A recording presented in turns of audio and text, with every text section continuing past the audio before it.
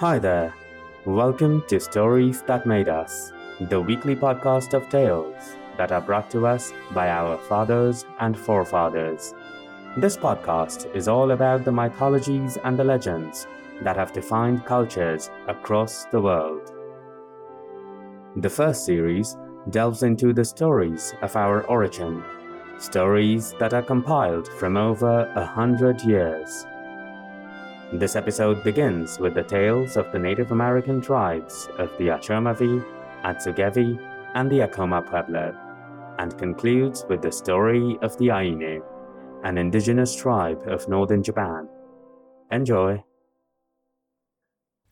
Dark blue water and light blue sky. A vast expanse of aimlessly drifting and chaotic water. A cloudless, featureless sky. This is the Achomavi world before creation, and it was, for a long time, a still and lifeless world. Then suddenly, a wisp of cloud was formed in the sky, and when it cleared, there stood Coyote. Meanwhile, a mist had formed upon the infinite sea, and from this mist rose Silver Fox. They came together, the two eternal spirits, and looked at the vast water. We need a home, they thought, and magically manifested a canoe, which the two boarded. They thus sailed in the unending waters for a long time. For many years the two drifted in the great expanse of the sea. They floated till the canoe became old and mossy and was creaking with every wave. Now Silver Fox was troubled by the lack of life and beauty in the world. He wished nothing more than to have all sorts of animals and plants populating the world. He could not convince Coyote, however, who was completely against creation. Coyote did not wish to share the world with any new beings. So, for many years, the two just floated in the water, growing lonelier with time. Eventually, Silver Fox realized that there was no way to get Coyote on board. Silver Fox had to proceed with creation himself. So one day, when Coyote was asleep, Silver Fox quietly began brushing his mane. Strands of silver hair fell as he brushed, and very soon, many hairs were lying on the canoe. These hairs he then took in his hands and spread them upon the water. Magically, the hairs turned to dry, solid land. Land that floated upon the endless water. Silver Fox spied this land and was ecstatic. Finally, the world was beyond plain blue water. Silver Fox then imagined and willed a tree with branches and leaves, and there grew a majestic green tree. Then came mountains, rivers, and great plains. Silver Fox made fruits, berries, and all sorts of grains. Through his will, he wished a verdant green world. He created everything we see today, all of creation, with nothing but his imagination and will. Now, with land upon the water, it was not long before the old canoe began drifting towards the shore. Silver Fox shook Coyote and screamed in joy. "Wake up, Coyote! Look! Look, we have found land! We can finally alight from this old canoe. You can now stretch your legs." Coyote woke up with a start and looked around. He rubbed his eyes, for he could not believe what he saw. "What is all this? How did this come to be?" he questioned. "Oh, I don't know," lied Silver Fox. "It was all here when we arrived." Silver Fox had no intention of divulging the creator, for he knew how opposed Coyote was to creation. "It was good," that Coyote was too engrossed with the new land to investigate further. He hopped up on the shore and ran from one end to the other, marveling at this beautiful green land. He laughed as he saw cherries and plums and trees swinging to the winds. Silver Fox, amused at Coyote's excitement, also came ashore and calmly said, "I think we should build a house here. We have spent too long floating in the canoe." He got no argument from Coyote, who was too busy savoring the new land. Silver Fox thus built a lovely little cottage, one that was surrounded by fruit-bearing trees and flower-laden plants. Everything in this world was desirable. All was beautiful. Except there was no company. Silver Fox and Coyote were all that there was to this world. There were no animals, and no people to partake and share in this beautiful, bountiful world. Silver Fox then made little stick figures out of wild plum shrubs and put them around the house, wishing that one day these stick figures would turn to animals and people of all kinds. Then one night, when no one was looking, these little stick figures indeed came alive, turning to graceful animals and beautiful people. There were animals, birds, and fish of all shapes and sizes. Some of these stick figures became people who walked on 2 feet and looked like Silver Fox and Coyote. To these people, Silver Fox then gave speech, intellect, and a heart full of love. He ordained humanity to be the protector and guardian of all creation. Eventually, man would light fire and discover metals. They would make weapons for hunting and houses for shelter.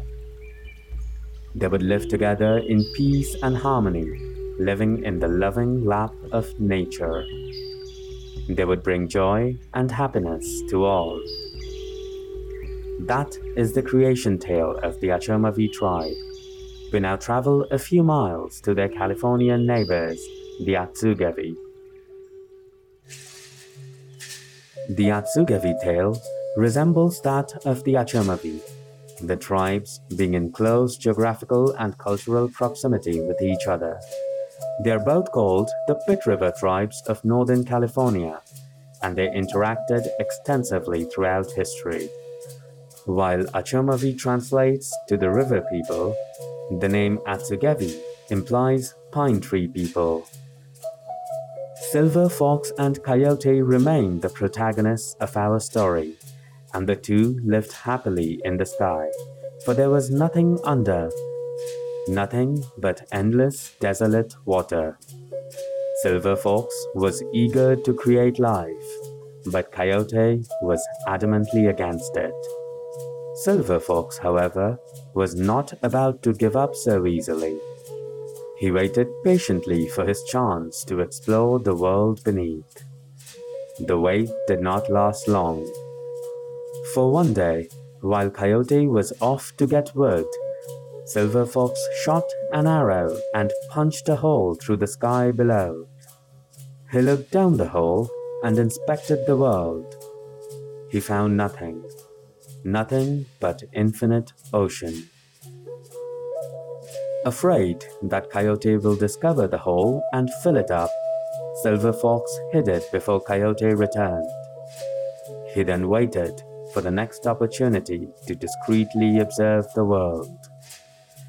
The next time, when Coyote was out again, Silver Fox wasted no time and descended through the hole into the vast water.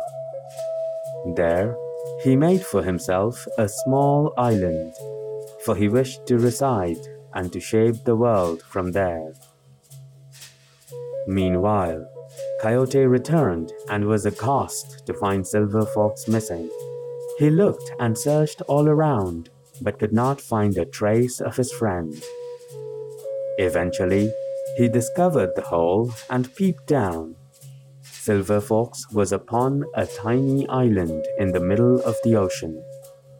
Wondering what was going on, Coyote hailed Silver Fox, but he got no response. Curious and somewhat apprehensive, Coyote decided to investigate, and thus he descended to the tiny island as well. Coyote barraged Silver Fox with questions the moment he landed. But Silver Fox just calmly told him that this island is to be his new home, no matter what Coyote did to convince him otherwise. Coyote, though annoyed, chose to stay with his friend, thus settling down on the island as well. All was good for the first few days, but eventually the little island began to feel too small for the two of them. Silver Fox thus decided to stretch the land, and he pushed his foot and stretched the earth out in all 4 directions. This he did for another 5 days, expanding the island more and more each day. Coyote, of course, wasn't paying attention while Silver Fox was doing all this. Then one fine day, he just noticed that the island was much larger than before. Finally, finding enough space to stretch his legs, Coyote ran around and explored the land. Silver Fox sensed Coyote's enthusiasm and asked him to run and measure the perimeter. This was easy the first few days, but by the end, an exhausted Coyote gave up. "This is impossible," he said. "This is an island no more. It's a continent." Silver Fox then proceeded to build a spacious house for the two of them. When Coyote returned tired from his daily frolic, Silver Fox said, "Look, I've built us a house. Why don't you go inside and spread some grass on the floor? Sleep there." Coyote liked the idea and did exactly as his friend suggested. Silver Fox, of course, just wished some time for himself, time to plan his next creation. And so, he sat and pondered upon how the land should be. He realized that while there was land, there was no food or shade. So he made trees and shrubs. He imagined and brought to life fruit-bearing trees and flowering shrubs. He also sculpted the land, making mountains and valleys, springs and rivers. He created the world as we see today. He then made the animals, and finally, man. As his last act of creation, Silver Fox gave man authority over all living beings. He impressed upon our ancestors the need to be kind and gentle. He instructed us to take care of the world that he bestowed to us. This, Silver Fox ordained to be the purpose of humanity. Coyote and Silver Fox then retired to enjoy the fruits of their labor. They walked among their creation, living happily and contented lives. Thus end our stories from the Californian Native American tribes. The next tale takes us south, all the way to New Mexico. We are approximately 60 miles from Albuquerque, in the land of the Acoma Pueblo tribe.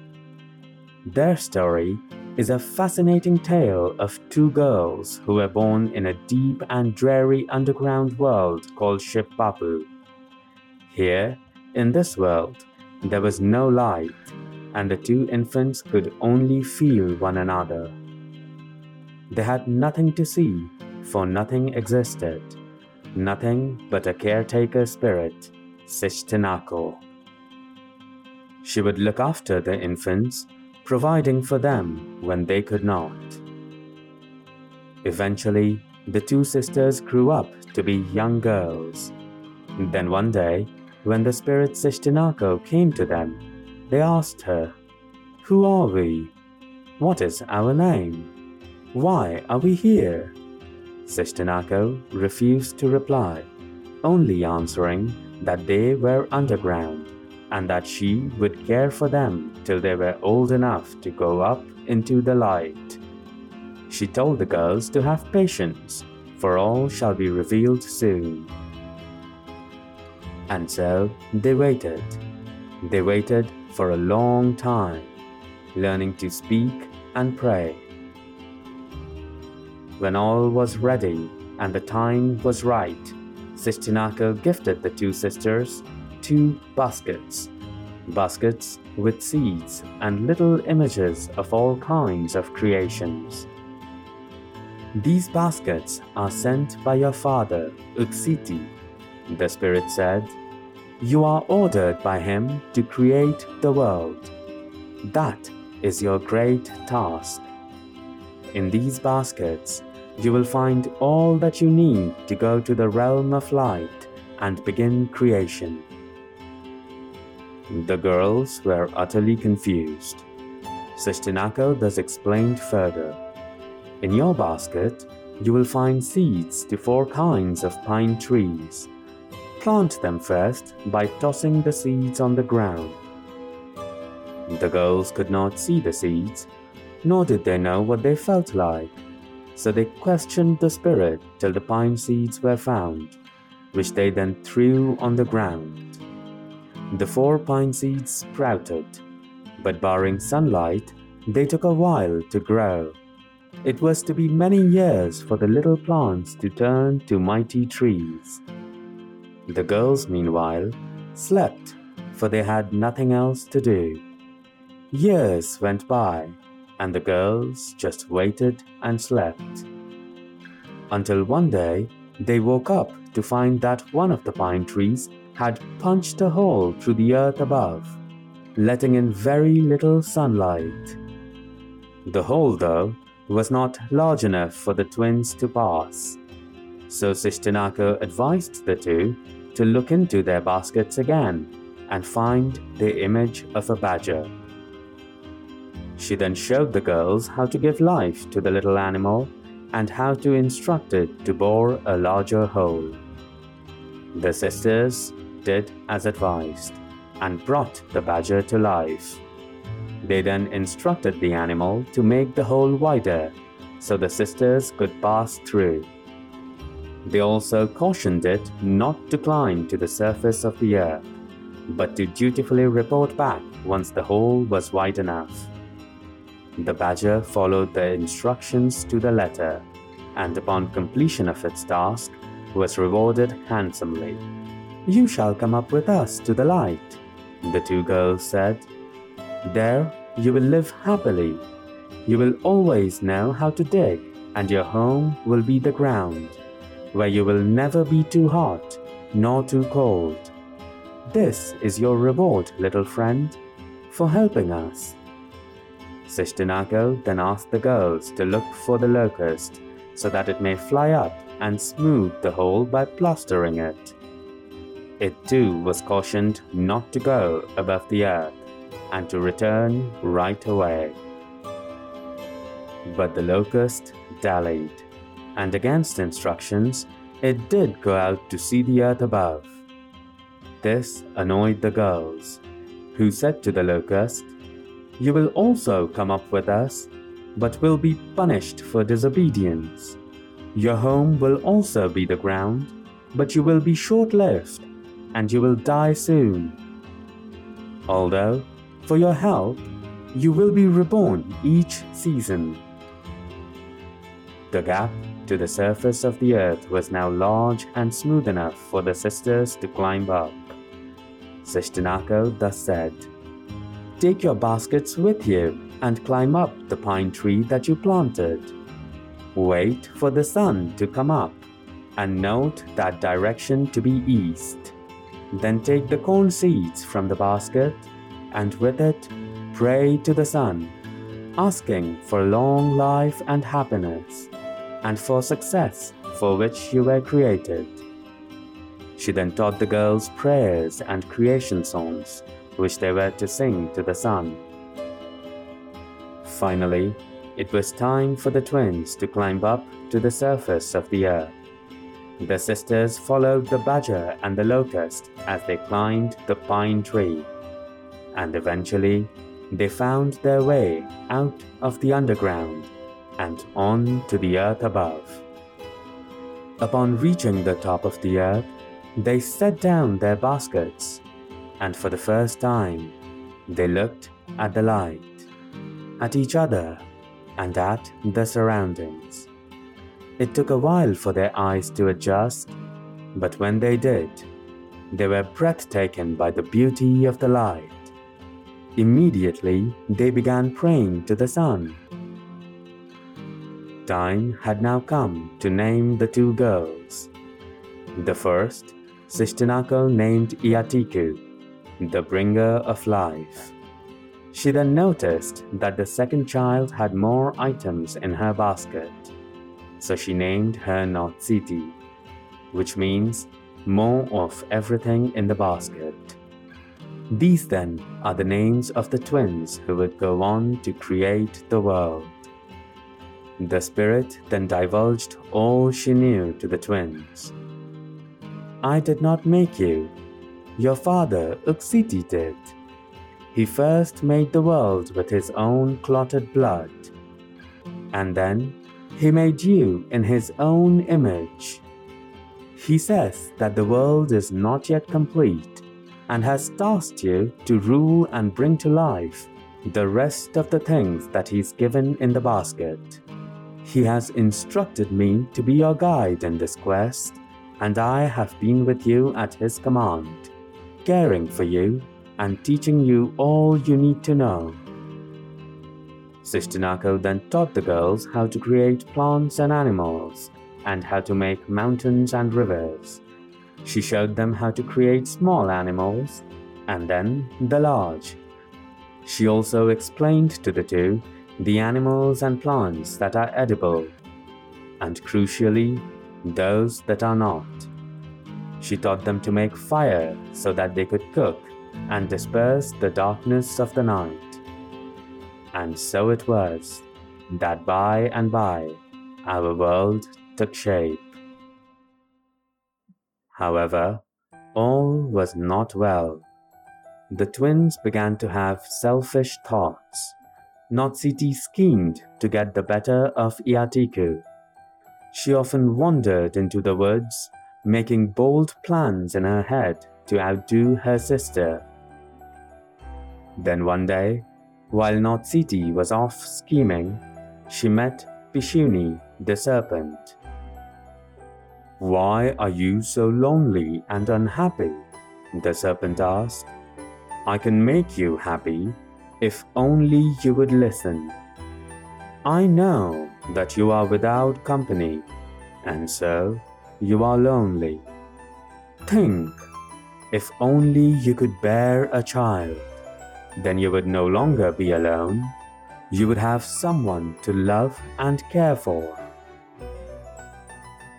Notsiki heard this and said, "But Sishtunako has forbidden us from having children. These, she says, are the instructions of our father. Why do you want me to have children now?" The serpent replied, "Sishtunako merely wishes to hold back this happiness from you. She plots with Iatiku to make you unhappy. You have never seen your father. You do not know his wishes, except what the treacherous Sishtunako tells you. Unless you do as I say, you will have to wait a long time to be happy." Intrigued by the serpent's proposition, Notsiti asked what she had to do to create children of her own. The young maiden then followed the instructions and was soon blessed with twin sons. Sishtunako, however, was understandably angry.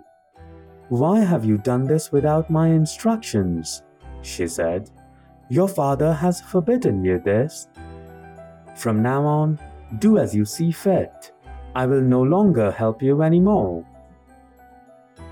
Thus, Sishtanako, the kind spirit, departed the earth, leaving the girls to themselves. The twins, however, were happier to be left to their own devices. With no one to answer to, they would do as they please. The first thing they did was to divide all the remaining items in the basket. Now, Notsiti favored only one of her twin children, and so she gave the other to Iatiku, asking her to take care of the child. Thus, having divided the items, and with one child each, the two sisters decided that it was best to part ways. Iatiku decided to stay where she was, while Notsiti chose to go east. They continued the work of creation that was ordained by their father and birthed our ancestors. They created the seasons and the spirits that we pray to.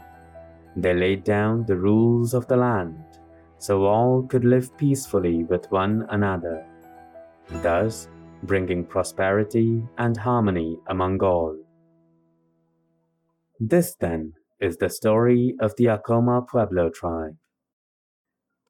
Our final story for this episode is from the Ainu tribe, an East Asian ethnic group that is native to northern Japan and eastern Russia. Their name means human, or the people.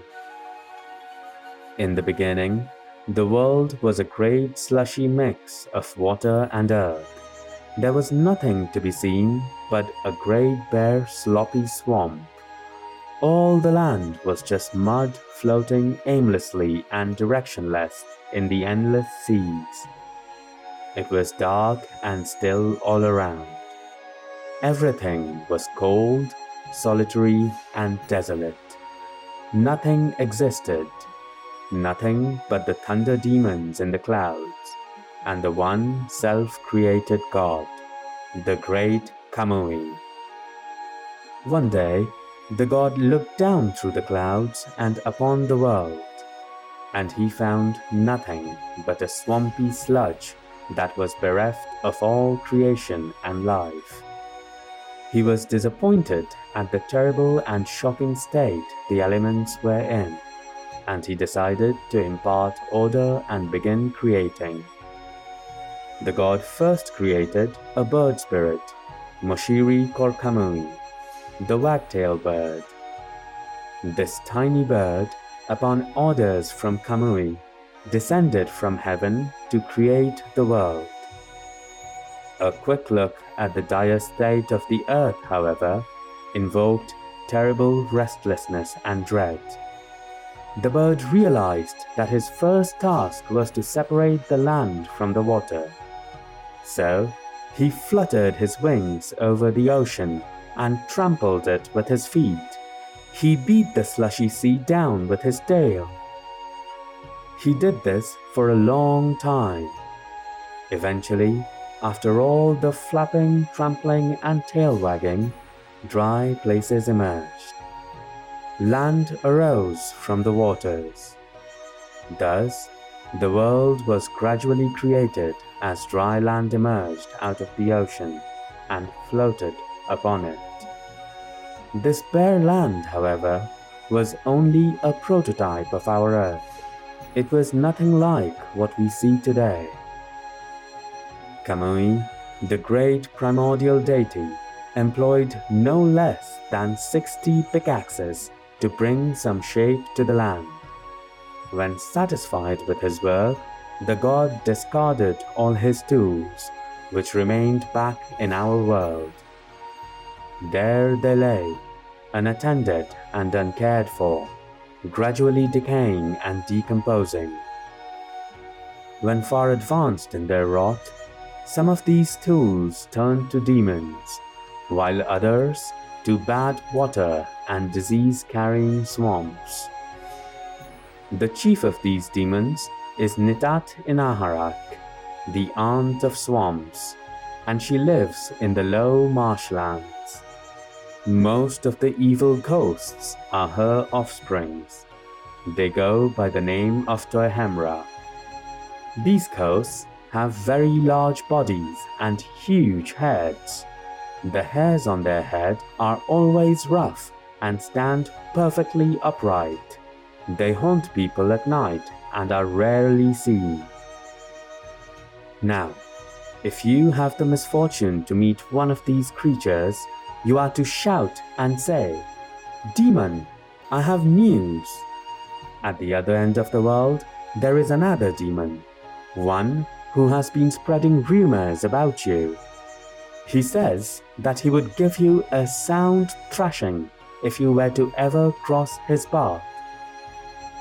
This you say, and upon hearing this, the demon would immediately leave to hunt the other demon across the world. Finally, let me tell you about the land of Yezo. It is said that Yezo was made by two deities who were deputized by the great Kamui. So, when Kamui commanded Iowina and his sister Tureshmat to sculpt Yezo, he gave her the western portion, while her brother got the southern and the eastern lands. They, being siblings, engaged in their little rivalry, competing against each other and seeing who would sculpt the fastest.